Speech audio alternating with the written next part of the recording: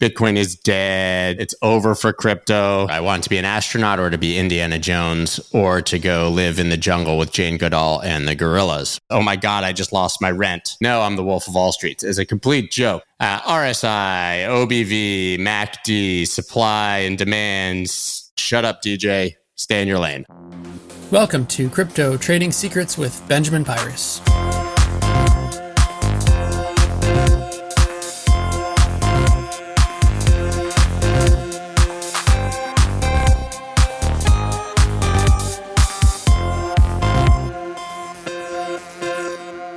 Hey everyone, today we have Scott Melker, who also goes by the Wolf of All Streets on Twitter. Scott went from an interest in archaeology to a career in music to crypto. Scott is a well-known crypto trader and investor who also creates content in the crypto space, which includes hosting his own crypto podcast called the Wolf of All Streets Podcast. Hey Scott, how's it going? Going great, man. How are you? Thanks so much for having me on. It's been a wild couple of weeks. You're well known as the Wolf of All Streets on Twitter, but I figure most people in crypto probably still call you Scott, right? I would imagine so. I get a few people who call me Wolf, which still kind of freaks me out. But indeed, I think most people still go by my name since it is at Scott Melker still on Twitter. Gotcha. Do you have any interesting backstory on how you picked your Twitter name and your brand? I wouldn't say it's necessarily interesting. I think a lot of people know that I actually have a music background. That's where my blue check came from. I've been on Twitter since, I believe, 2009. So I've had the blue check from my music production and DJ career for, nearly a decade already before even really, building a personality, I guess, in crypto. So when I was making the transition, which was not purposeful from music to crypto, alienated everyone that was following me for my music and started talking about this magic internet money and drawing lines on charts. And I actually kind of lost half my followers. But there was a very long time there where I was learning like everyone else and trying to, absorb everything I could on Twitter about crypto. And I would start ringing in on threads and people would generally give me the canned response, shut up, DJ, stay in your lane. Yeah. Somebody said something, you think you're a fake Wolf of Wall Street or something. And I responded, no, I'm the Wolf of Wall Street. As a complete joke, just kind of, implying that nobody should be able to put you in a box. Just because you do one thing well doesn't mean that you can't do anything else well. And it quickly stuck. So I basically had changed it to my name that day jokingly, and people started, as I alluded to, calling me Wolf and using it. And it just sort of became a compelling brand and I stuck with it. Nice. Yeah, I love a good little backstory like that. Typically on the show, I aim to break things up into 3 segments. The first is called Finding the Bottom, where I just ask your opinions on where you think the market might be in terms of, a bear market bottom for Bitcoin, which has been pretty tough to think about given the struggles and the price drops in the crypto market this year, like kind of in tandem with mainstream factors like US interest rate hikes and inflation and all that. And it's just kind of complicated things. So what do you think, just as an overview of Bitcoin's price right now? As you alluded to, I think the narrative for most of the year was the correlation between equity markets and obviously the inverse correlation with dollar strength, which is what you're really talking about when you talk about correlations with stocks or tech stocks. You're actually talking about how much of an impact the dollar is having on everything else as a collective basket. Historically, Bitcoin's been an uncorrelated asset. You rate it from -1 to 1, 1 being totally correlated, -1 uncorrelated, anything close to 0 is uncorrelated. For most of its existence, Bitcoin has been about, 0.16, 0.1, very much uncorrelated. But we saw that obviously decrease as the entire world went risk off and Bitcoin dropped. So obviously everybody was cheering for the correlation to eventually break. I think that correlation largely broke this summer because equities continued to go down. We obviously saw Forex fall apart, the pound, the euro, the yen, all decreasing. And the decorrelation was actually just Bitcoin being boring and chopping sideways, right? It didn't go up or down, but everything else did. Sure. And then unfortunately, the true decorrelation then came with all of the contagion in the crypto space, and most notably with FTX when everything else started to go up and Bitcoin dropped dramatically, unfortunately. So even as the dollar started to descend, which should have been a good time for any risk asset, we saw Bitcoin continue to drop because of the continued contagion. So now I think it's anyone's guess as to what's going to happen next. There's nothing that makes you look stupider than giving future price predictions or calling bottoms, especially if you tie them to a time frame, people love to ask the question, what do you think the price of Bitcoin will be at the end of the year? And, I just sort of joke that my crystal ball is broken and I'd rather opt out of a question like that. That said, I think there are a lot of signals that Bitcoin, even with all this contagion, could be bottoming, right? And people love to point at a specific price in hindsight as the bottom of an asset, but bottoming is a process. It's usually a multi-month process, can take even longer than that. And we're starting to get the mainstream media narratives. Bitcoin is dead, it's over for crypto, sort of the things you like to see when you're trying to find a sentiment bottom, right? Because you want to counter trade the general sentiment. And when people start to talk about going to zero and it's dead, and we start to see people capitulate, forget this, I'm selling everything at the bottom, those are usually signs that the bottom is near. And so depending, I think, on what does happen with equity markets, listen, if the world continues to go risk off, if we go into a long-term recession, I can't imagine a scenario, although anything's possible, where Bitcoin rises aggressively in that environment. But if things do start to even out or get better and the Fed starts to lay off the gas, I think that, we could be seeing Bitcoin in the area of a bottom now. And so that could be anywhere between 10,000 and, 15, 16,000 where it most recently bottomed, but it's really anyone's guess. But I do think if you're a long-term investor, you still believe in the asset and you can separate the fact from fiction. The fact is nothing is wrong with Bitcoin as an asset. The fiction is that it's over and it's dead and it's collapsed, but that's largely because of things that humans built in the space to mimic the financial system that exists that were already problematic and with inferior regulatory rails. But Bitcoin itself, if you still believe in it, you have to believe that this is a good buying opportunity to dollar cost average slowly and just wait a few years. Correct me if I'm wrong, but if I'm getting you correctly, you're more just evaluating things from a time and feel component rather than like a direct price component. Is that kind of... Yeah, and I think that's the better approach. I've always said, even though people know me as a trader, that I'm an investor first. I believe 75, 80% of your portfolio should be investments. You should just be trading with a small portion of your stack. And if you're an investor, and if you're a good investor, your time horizon is multiple years, if not multiple decades, then I don't think the price being 20, 16, 14, or 10 really matters. If the price goes to 200, 300, a million, it won't really matter if you bought it for $2,000 or $3,000 more. Sure, that makes sense. You touched on this a little bit in one of your earlier comments. How much does this whole ordeal with the whole situation with FTX change the market? I think it's changed it dramatically, only because it was the biggest name because of their aggressive marketing strategy, and because Sam Bankman-Fried himself was sort of the golden boy that was viewed as the legitimate player on Capitol Hill, right? Obviously, everybody knows about all of his political donations. Everybody knows that he was the one who was called to sit in Senate and Congress hearings to speak on behalf of the industry.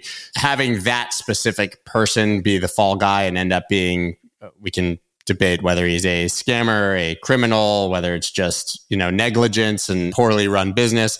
Regardless, having him be the one to fail on such a grand stage and with such fireworks is really, really terrible for the industry. And I believe that, there'll be much more contagion and fallout over the months and years from that. Just, slowly bleeding out people who had exposure, thought they could survive, and then don't.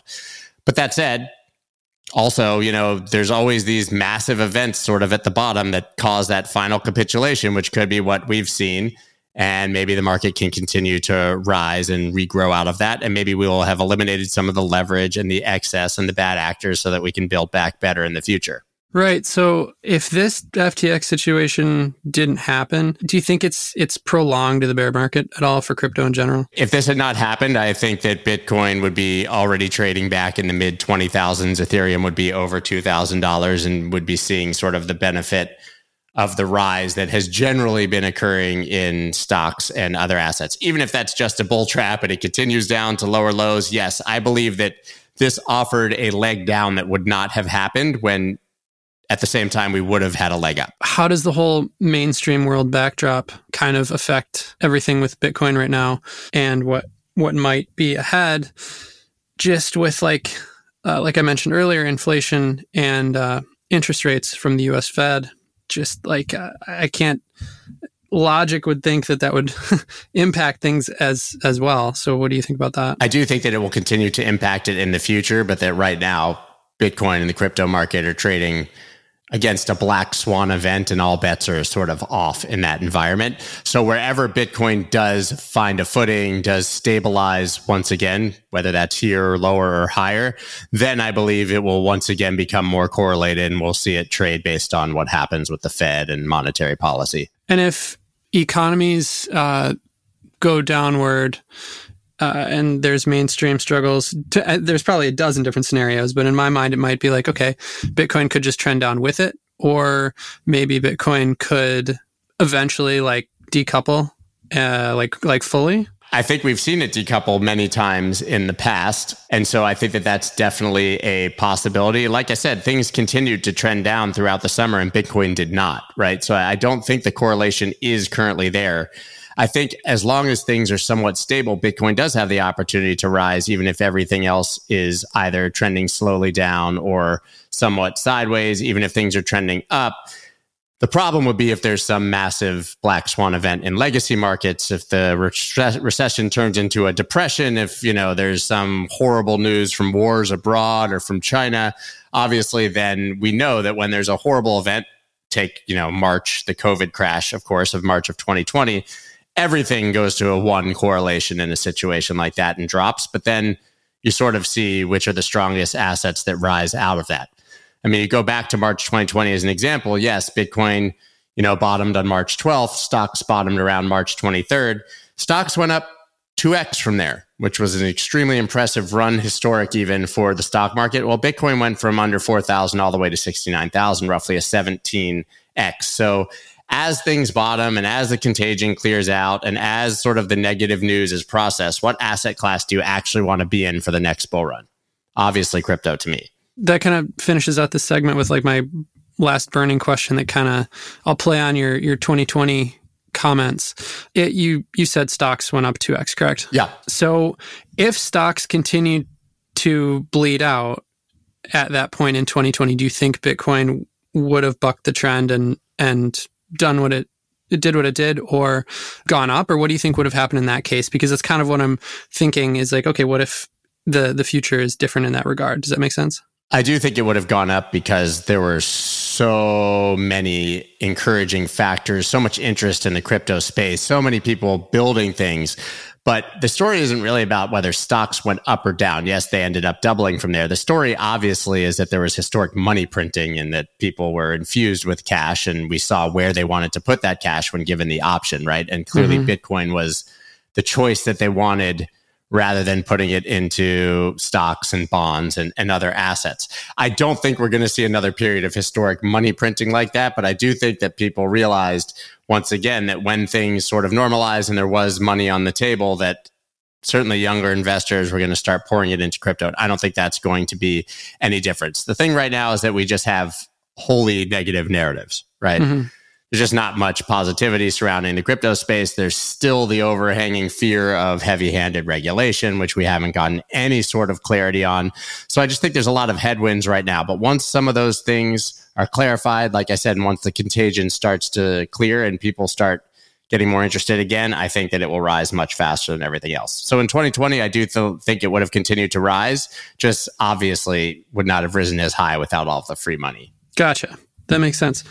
Let's jump into the next section here, which is trade secrets. And basically, I just want to know about your background. So, and you touched on it a little bit in the intro, but can you tell me a little more about your background and like as much as you're willing to share, like where you grew up and what you wanted to do when you were little and stuff like that? Sure. I always wanted to do music. Actually, that's not entirely true. I wanted to be an astronaut or to be Indiana Jones or to go live in the jungle with Jane Goodall and the gorillas when I was a kid. But most of those things didn't come to fruition. But I did actually go to the University of Pennsylvania, and rather than going to the Wharton School and studying finance like I should have, I actually studied anthropology and archaeology as my major because I really legitimately still wanted to be Indiana Jones. But then I spent a few summers doing archaeological digs and realized it just meant moving a lot of rocks in the hot sun. It wasn't nearly as glamorous. And so I gave up on that pursuit, knowing that there was no real future in that profession for me. But I had parents who stressed financial literacy. I bought my first stocks when I was 13 years old, Disney and Caterpillar, because I thought tractors and Mickey Mouse were cool.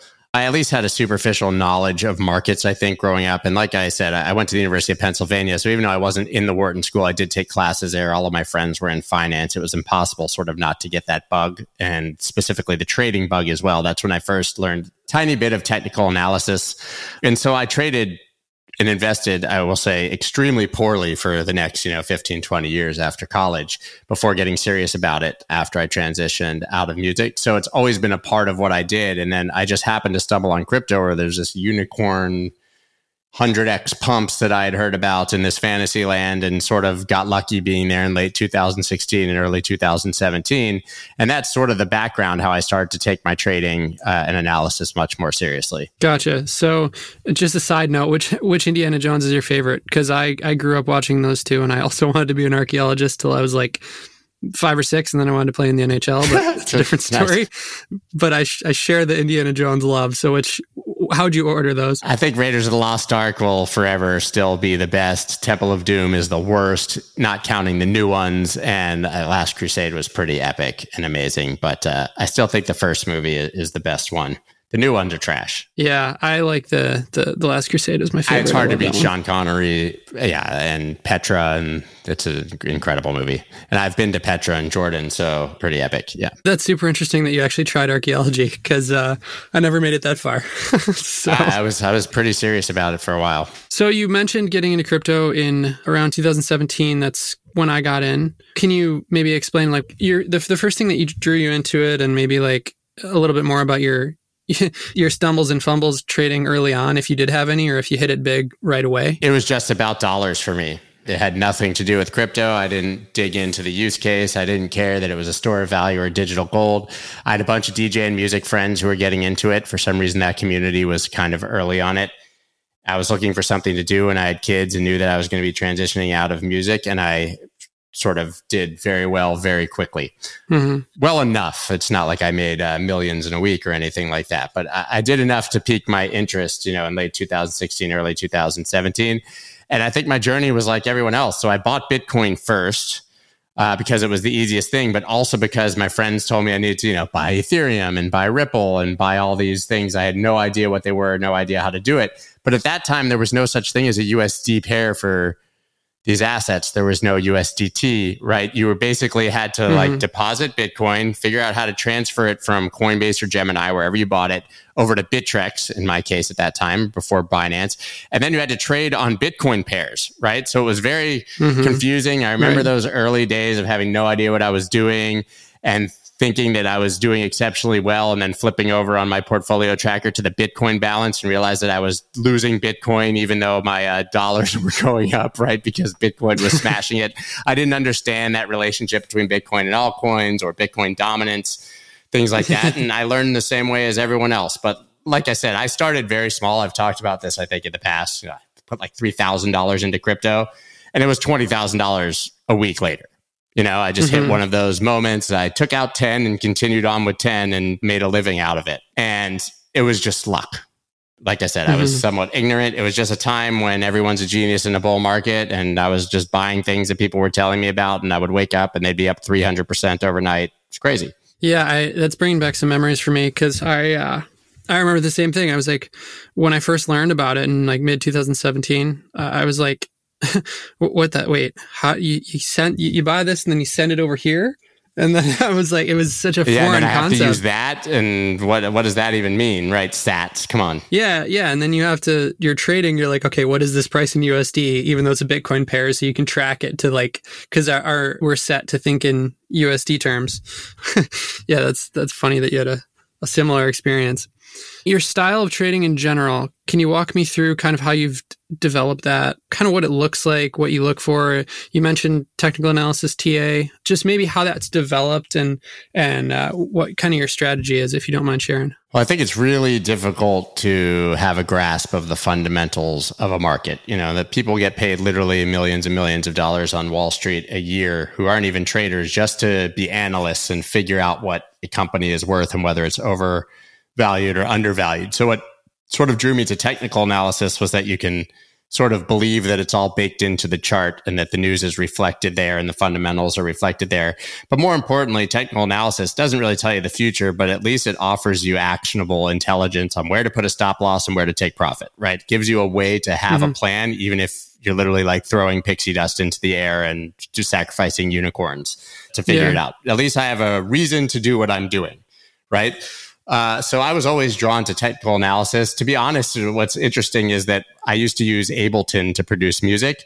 And for some reason, using TradingView and drawing lines on charts always sort of reminded me of the same creative process as making music. So I always sort of enjoyed it and could do it for hours and hours and hours. I don't know if that's just a strange function of my ADHD, but it was just something I really enjoyed, drawing lines on charts, right? And testing indicators.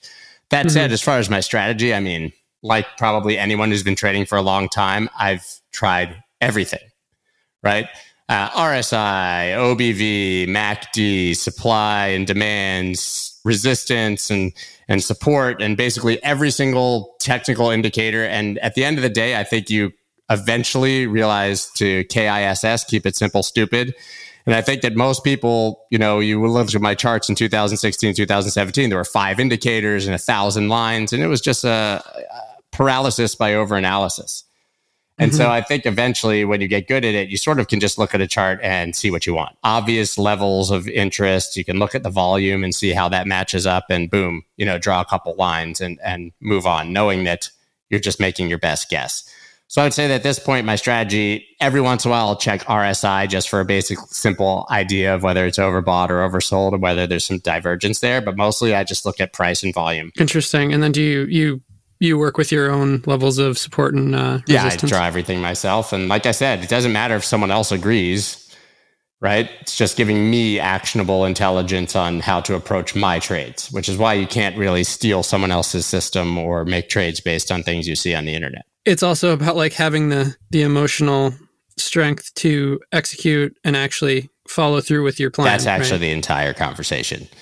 Right? We can talk about charts and fundamentals and all those things, but there's a million people who are incredible analysts that get paid millions of dollars on Wall Street who, if they were asked to actually execute a trade themselves, would completely fall apart and lose everything.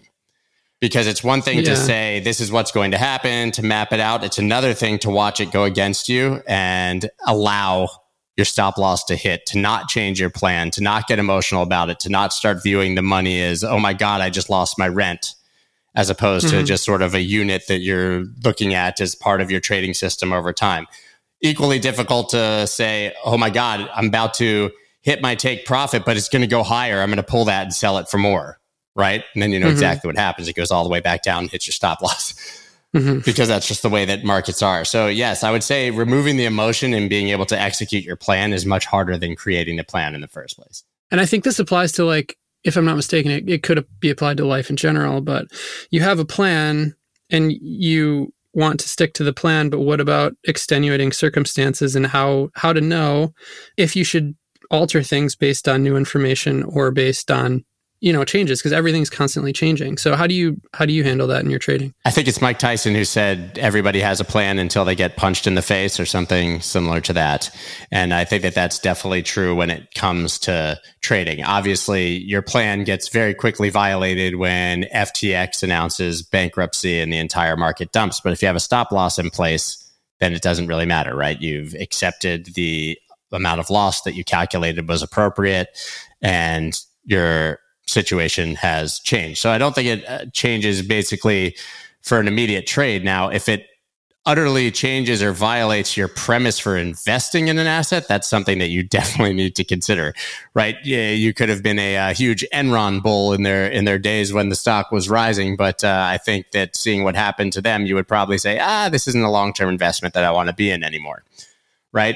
And so I think you have to obviously roll with the punches and with the information that's given to you. But if we're talking about individual trades, if the information changes, that's largely going to be reflected in whether the price goes up or down and hits your take profit or your stop loss. Right. I guess a more specific example would be like, what if I was trading, like, what if my target for Bitcoin was like, and this is more of a swing trade, what if it was like, I don't know, what if the target was 19,000? And then FTX happens, and then it hits 19. Like, do you adjust your target based on that information? You have to. Yeah, Okay. I would say so, of course. You just start, and if you're a technical analyst, you just start looking at the next level of support down, right?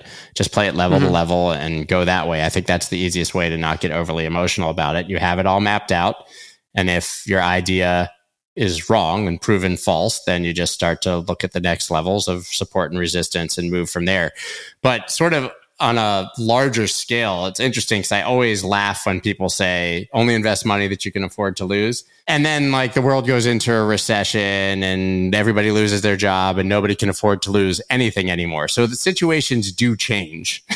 Right. So not even just like a situation with a price target or with an asset, but your life situation can change very drastically on extenuating circumstances, whether that's something that happens to you specifically, a health issue, an accident, or whether it's something that happens to the entire global economy as we're seeing right now. So what was once money you could afford to lose can quickly become money that you can't afford to lose. And obviously then you're forced to sell to live your life. Right. So things do change. Yeah. How did you end up like figuring out your edge and figuring out what worked, and like what was the hardest part for you about learning the whole trading process? Well, I was a spaz like anyone else. Right. And I've gone broke a number of times because of the emotions that we talked about before. I mean, I've literally ridden things all the way down to zero because I've refused to sell and accept that I was wrong. I think for people, the real edge comes with not viewing a loss as a loss, not taking it personally if you were quote unquote wrong, because being wrong and right is irrelevant in trading. What matters is being profitable. Right? You can be wrong 8 out of 10 times, but if those are 8 tiny losses and you have a built-in system where your gains largely outweigh your losses in size, then those 2 trades can make you a profitable trader or at least break even. So I think it's once you finally eliminate the ego part of being wrong and accepting that you're just guessing and you have no idea what's going to happen in the future, that's where the real edge comes for most traders. Gotcha. So let's head into the last segment, which is the next bull run. So if, and I say if because nothing's a sure thing, but if we have another crypto bull run, how will you, or how might you, if you are trading or not trading or whatever, how will you figure out when the next bull run has started? Like, how will you know? What are your metrics for knowing, hey, we're in another bull run? Well, from a charting perspective, it's somewhat easier. Is that obviously we're in a series here as far as price of lower highs and lower lows. And once that series is broken, you have a technical break of the bear trend and a move into a bull market. Right now, the last lower high, I believe, is right around 25,200, something like that. So it would take effectively a break of that level to start even talking about a bull market. Other people use moving averages as trend breaks, right? So maybe a break above the 200 moving average on Bitcoin on the daily, that would be around 21,739. On the weekly, that's around 24,000. So everybody has their own strategy on what they determine is a flip from a bear trend to a bull trend. But I think that as far as sentiment is concerned, it's going to be pretty clear when prices start to rise, stop reacting to bad news, people start getting interested again. Maybe we start seeing some more good news. But if we see a true bull run, what will inevitably happen is that most people will be in disbelief. They won't think it's really happening. It'll be 25,000, 32,000, 40,000. And then wherever those people start to buy in, that'll probably be the local top. Sure. So they'll buy the top just like everyone bought the top at 65 and 69, and then price will adjust again and rinse and repeat. So for me, like I don't see anything right now that indicates bull market except for negative sentiment and counter trading that. But that could just give us a temporary bounce. Things could go up for a little while. Things could trade sideways. I just don't see, the case for Bitcoin going to 0, 3,000, 6,000 that a lot of people are already talking about at this point. But as far as strategies for the bull market, I'll do exactly what I did last time, but more aggressively, which is detach my passion for the market from my financial need and take a hell of a lot more profit. Now, I did take a lot on the last run up.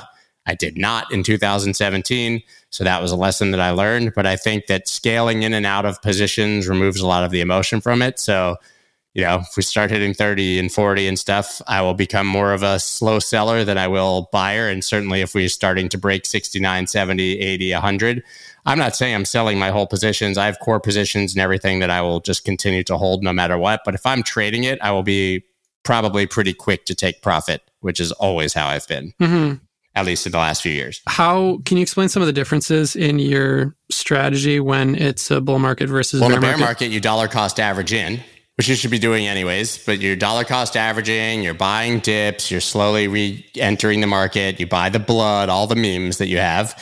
But in a bull market, you're supposed to be doing the opposite, which is slowly taking profit and exiting, knowing that there's probably going to be another bear market that eventually comes. That means you'll sell some things too early, but it also means that you'll sell some things just in time and it'll all average out in your favor. So I think what tends to happen is people sell the bottom in a bear market because they finally just capitulate or give up, and they buy the top because they start to get FOMO and start to get greedy or refuse to sell. And so I think you just have to be willing to sell some when things are going up and be willing to buy some when things are going down.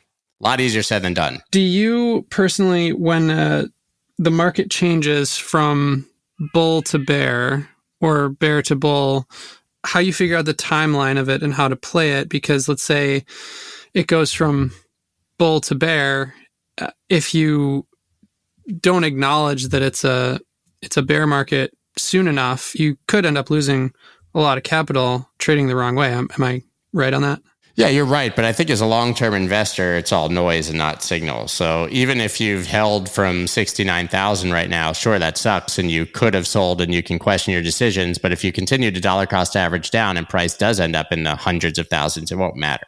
So I think it's all about low time preference versus high time preference. For me, and it was a year ago, I'll never forget, because I was at Art Basel in Miami. I was with basically everyone from FTX and Coinbase and all these other crypto influencers at a party, and Diplo was DJing, and nobody's phone worked, and people started screaming across this crowded club that Bitcoin was crashing. I think it was December 4th or something. And that was the day that Bitcoin basically went from, it was trading in the low 50s and dropped all the way to like 42. And because nobody had a phone service, it was like, it's at 50, but it was actually at 47. And then it's at 49, but it was actually at 42. That was the day for me that the bear market started. So I was not calling the top at 69K. I did not believe that it was over. I thought the drop to that sort of 50 something, 52,000, 53,000 level was just a normal retrace. But that had been the high of the year before the run back up, or of the middle of the year. It was the high sort of September or August. I can't remember specifically. And so that to me was the key support. And I was like, well, if this actually breaks down, I think we're in for a sustained bear market. So I basically flipped bullish to bearish on that day when it broke below 52,000 or whatever. That ultimately was, to me, still that major signal. And so that would be sort of the same for me in the 25,000 or 32,000 range now, where we start to make higher highs. So how will you next bull run go about identifying the most profitable trends? Like, it seems like there have been defined trends of things that do better than others over time. And yeah, DeFi summer, NFT summer, metaverse fall, those sort of trends. I think they're more obvious in crypto than anywhere else. And it becomes very, very easy to trade when you see massive narrative shifts sort of into these distinct buckets within the crypto space. It's really easy in a bull market. I've said this before already, but everyone's a genius in a bull market. If you just buy a bunch of stuff, if you're in a true crypto bull market and just wait, eventually your thing is going to go up. But that said, finding what is in vogue and what's on trend at that exact moment, and then choosing something within that bucket that hasn't really moved as much as the others tends to be a very, very good strategy. So maybe one metaverse coin has moved massively, but there's three that haven't yet, but everyone's talking about metaverses. Well, just put a little money into those three and wait. And largely you're going to be successful. In the past, there was a rotation in the crypto market that sort of went from Bitcoin, right? Bitcoin would go up. You wanted to be in Bitcoin because alts would get wrecked. That goes back to our earlier conversation about how you would see your Bitcoin balance dropping and wouldn't realize it because Bitcoin's outperforming. So you want to be in Bitcoin when it makes its big moves and not as much in altcoins. But then, assuming Bitcoin went up and goes sideways, that's when the money starts to generally filter down from Bitcoin to large caps, to mid caps, to small caps. Then you get back to Bitcoin, it rages again. I mean, that's the bull market strategy. Whether that repeats in the future, I have no idea, but that has generally been the playbook in the past. I think also when talking about bull and bear markets, it's important to note that Bitcoin has, whether people like it or not, I mean, I've been resistant to the idea, but it does generally trade on somewhat of a 4-year cycle, which is obviously, you have the halving, and then 6-ish months later, you start the bull run, and then you have sort of the correction and bear market, and then you bottom and things start to rise again slowly into the next halving, and you repeat it all again. Well, historically on the 4-year cycle, this right now, like November, December, January, choose October, this time period generally is when we've seen all of the historical bottoms, basically 2 years after the halving, et cetera. So we have a lot of historical precedent that regardless of what's happening in the world around us, that this would have been the normal cycle anyways. Perhaps price just went lower than we would have expected. So what do you think about the 4-year cycle, like continuing forward? Well, I mean, the halving makes a lot of sense mathematically, right? You increase the difficulty by double to create new coins, to mine new coins. And so you have a drastic reduction in supply. And as long as demand remains the same, demand can even go down as long as it doesn't go down in half. So as long as you have continued demand and supply is reducing, it's basically mathematically guaranteed at the most basic economic understanding of supply and demand that price should continue up. So I think that we will see another bull run, even if we have to wait that long after the next halving. Correct me if I'm wrong, but it sounds like you're of the mindset that things are going to do XYZ on a chart regardless, but it's just whatever happens in the news, people are going to fit that to the narrative try and form fit it? Largely a fair assessment. Yes. Like that, because I know that's what you think you're saying. Yes. Listen, the news is real. Right. And I don't think that there's like a grand conspiracy to make sure that we get bad news 2 years after the halving or anything like that. Right. And now I think it's been 924, almost 930, 940 days since the last halving, somewhere in there, between 900 and 950. But I do think that what is more the case is that when things are good, you tend to see more positive stories because there's FOMO and people on board. And when things are bad, people pile on and print negative stories, right? Mm-hmm. It's just the loudest narratives are the prevailing ones that tend to match the price. Unfortunately, price, especially in crypto, tends to lead what kind of narrative we hear. Right. Makes sense to me. So I think that just about wraps it up. Thanks so much, Scott, for coming on. I really appreciate it. Thank you very much, man. It was a pleasure. I don't get to talk about a lot of these things so often, so it was fun to sort of hash that out and think in real time to answer all of those questions. Thanks for tuning in to Crypto Trading Secrets with BJ Pyrus. We'll see you next time.